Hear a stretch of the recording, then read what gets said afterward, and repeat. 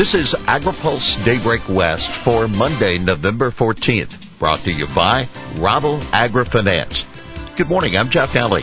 Here's today's headlines. Farm worker to lead assembly. California sues DuPont for PFAS, and spending bill awaits Congress in lame duck. Rendon compromises after coup attempt. Assemblymember Anthony Rendon of Lakewood will maintain his position as Assembly Speaker going into the next legislative session as he hits his term limit. Yet the agreement revealed last week dons Assemblymember Robert Rivas of Salinas as a Speaker designee. Rendon will relinquish his post to Rivas at the end of June after the legislature has passed the budget. That leaves Rivas with about 6 weeks of session to preside over. He will be running point on closed-door negotiations with Senate colleagues and the governor's office over any last-minute compromises to push Assembly bills across the finish line, a time when tensions between the top three leaders run high. Democrats held a private caucus for more than 6 hours on Thursday to deliberate over direction of the Assembly. They will hold the formal confirmation vote during floor session in December. Rivas will be the first Assembly Speaker from a rural region in decades and likely the first with farm worker roots. The state needs to hear more voices from rural and agriculture areas, said California Farm Bureau President Jamie Johansson in cheering the outcome. We look forward to working with him to grow more food in this state. Remember, earlier this year, Rivas attempted to seize the reins from Rendon.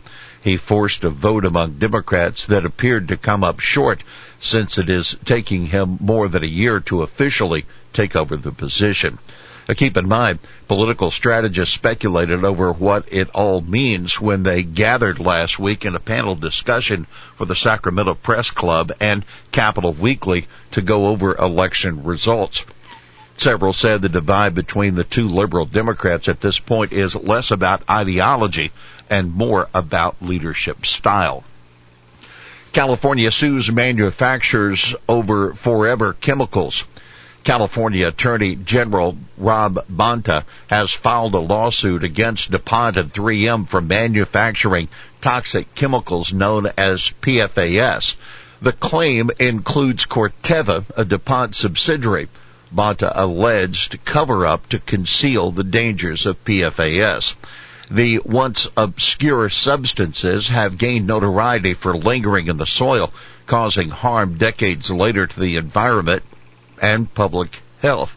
PFAS are unambiguous in California as they are harmful, said Bonta, adding that they can be found in water, clothing, and houses and cause damages for generations. While PFAS chemicals are a wide variety of products, the claim notes they have also been found in fertilizer and agriculture pesticides. Researchers have detected PFAS contamination in the Sacramento-San Joaquin River Delta, potentially tainting agriculture water supplies, and in biosolids from wastewater treatment plants. According to the claim, the use of contaminated biosolids on farmland and home gardens can lead to the uptake of PFAS in the food chain. We'll have more AgriPulse Daybreak West after this. When you work with Rabo AgriFinance, you get the global knowledge and financial strength of one of the world's largest and most innovative food and ag lenders. Tools essential to realizing your aspirations. Discover how an unmatched network of local and sector experts can help you confront agriculture's challenges and seize the opportunities that lie ahead. Learn more and contact us at www.raboag.com. Creating value, connecting vision. Rabo AgriFinance. Welcome back to AgriPulse Daybreak West. Spending question faces lame duck session. Lawmakers returned for their lame duck session this week with some significant unfinished business, including agreement on an omnibus spending bill to fund the government for the rest of fiscal 23. Republicans and Democrats have yet to even announce an agreement on spending levels for FY23. A continuing resolution is keeping the government funded at FY22 levels until December 16th. In the meantime, a top priority for farm groups is Senate confirmation of two trade-related nominees.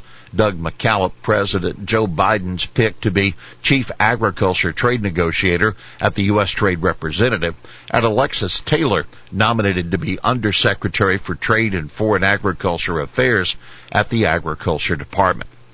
By the way, House Rules Committee, which is chaired by anti-hunger advocate Jim McGovern, scheduled today to approve a draft report on ways to improve food security. It is my hope we will develop ideas that Congress and the Biden administration can act to ensure that we are tackling this problem legislatively and administratively, because this is truly an all-hands-on-deck moment, McGovern, the Massachusetts Democrat, says on the committee's website. For more on this week's D.C. agenda, you can read our Washington Week Ahead. Senate stays Democratic.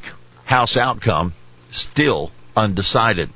Victories by Democrats Mark Kelly in Arizona and Catherine Cortez Masto in Nevada guaranteed the Senate will remain in Democratic control no matter the outcome of the December runoff in Georgia between Republican Herschel Walker and incumbent Democrat Raphael Warnock.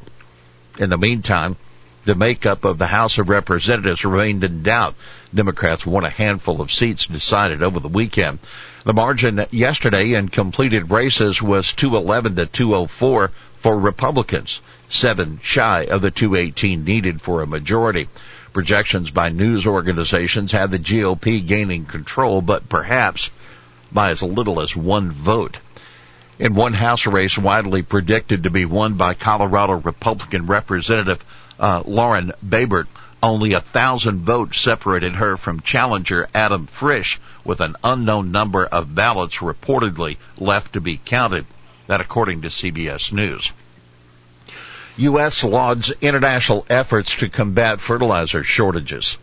The U.S., European Union, Norway, Germany, and the Netherlands have succeeded in putting together $135 million in public and private funds to pay for fertilizer efficiency and soil health programs to combat fertilizer shortages in food security.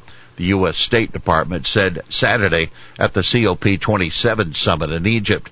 The U.S. contributed $25 million, and the U.S. Agency for International Development Administrator Samantha Power stressed that rising prices and shortages of fertilizer are especially dire in Africa. Farmers, she said, are being forced to plant less when they cannot afford inputs. The impact of the Russian invasion of Ukraine has hit the availability of nitrogen fertilizers especially hard. Well, here's today's She Said It. It did not hurt to have the governor weigh in. That Jennifer Barrera, president and CEO of the California Chamber of Commerce. Speaking at a Sacramento Press Club event on Thursday, Barrera discussed Cal Chamber's defeat of Prop 30, which would have taxed millionaires to support electric vehicles and wildfire policies. Many Republicans who instinctively opposed Governor Newsom, she explained, were skeptical of agreeing with him on this. Well, that's Daybreak West for this Monday, November 14th, brought to you by Rabo Agri-Finance. For the latest news out of Washington, D.C., visit agripulse.com. For AgriPulse Daybreak West, I'm Jeff Daly.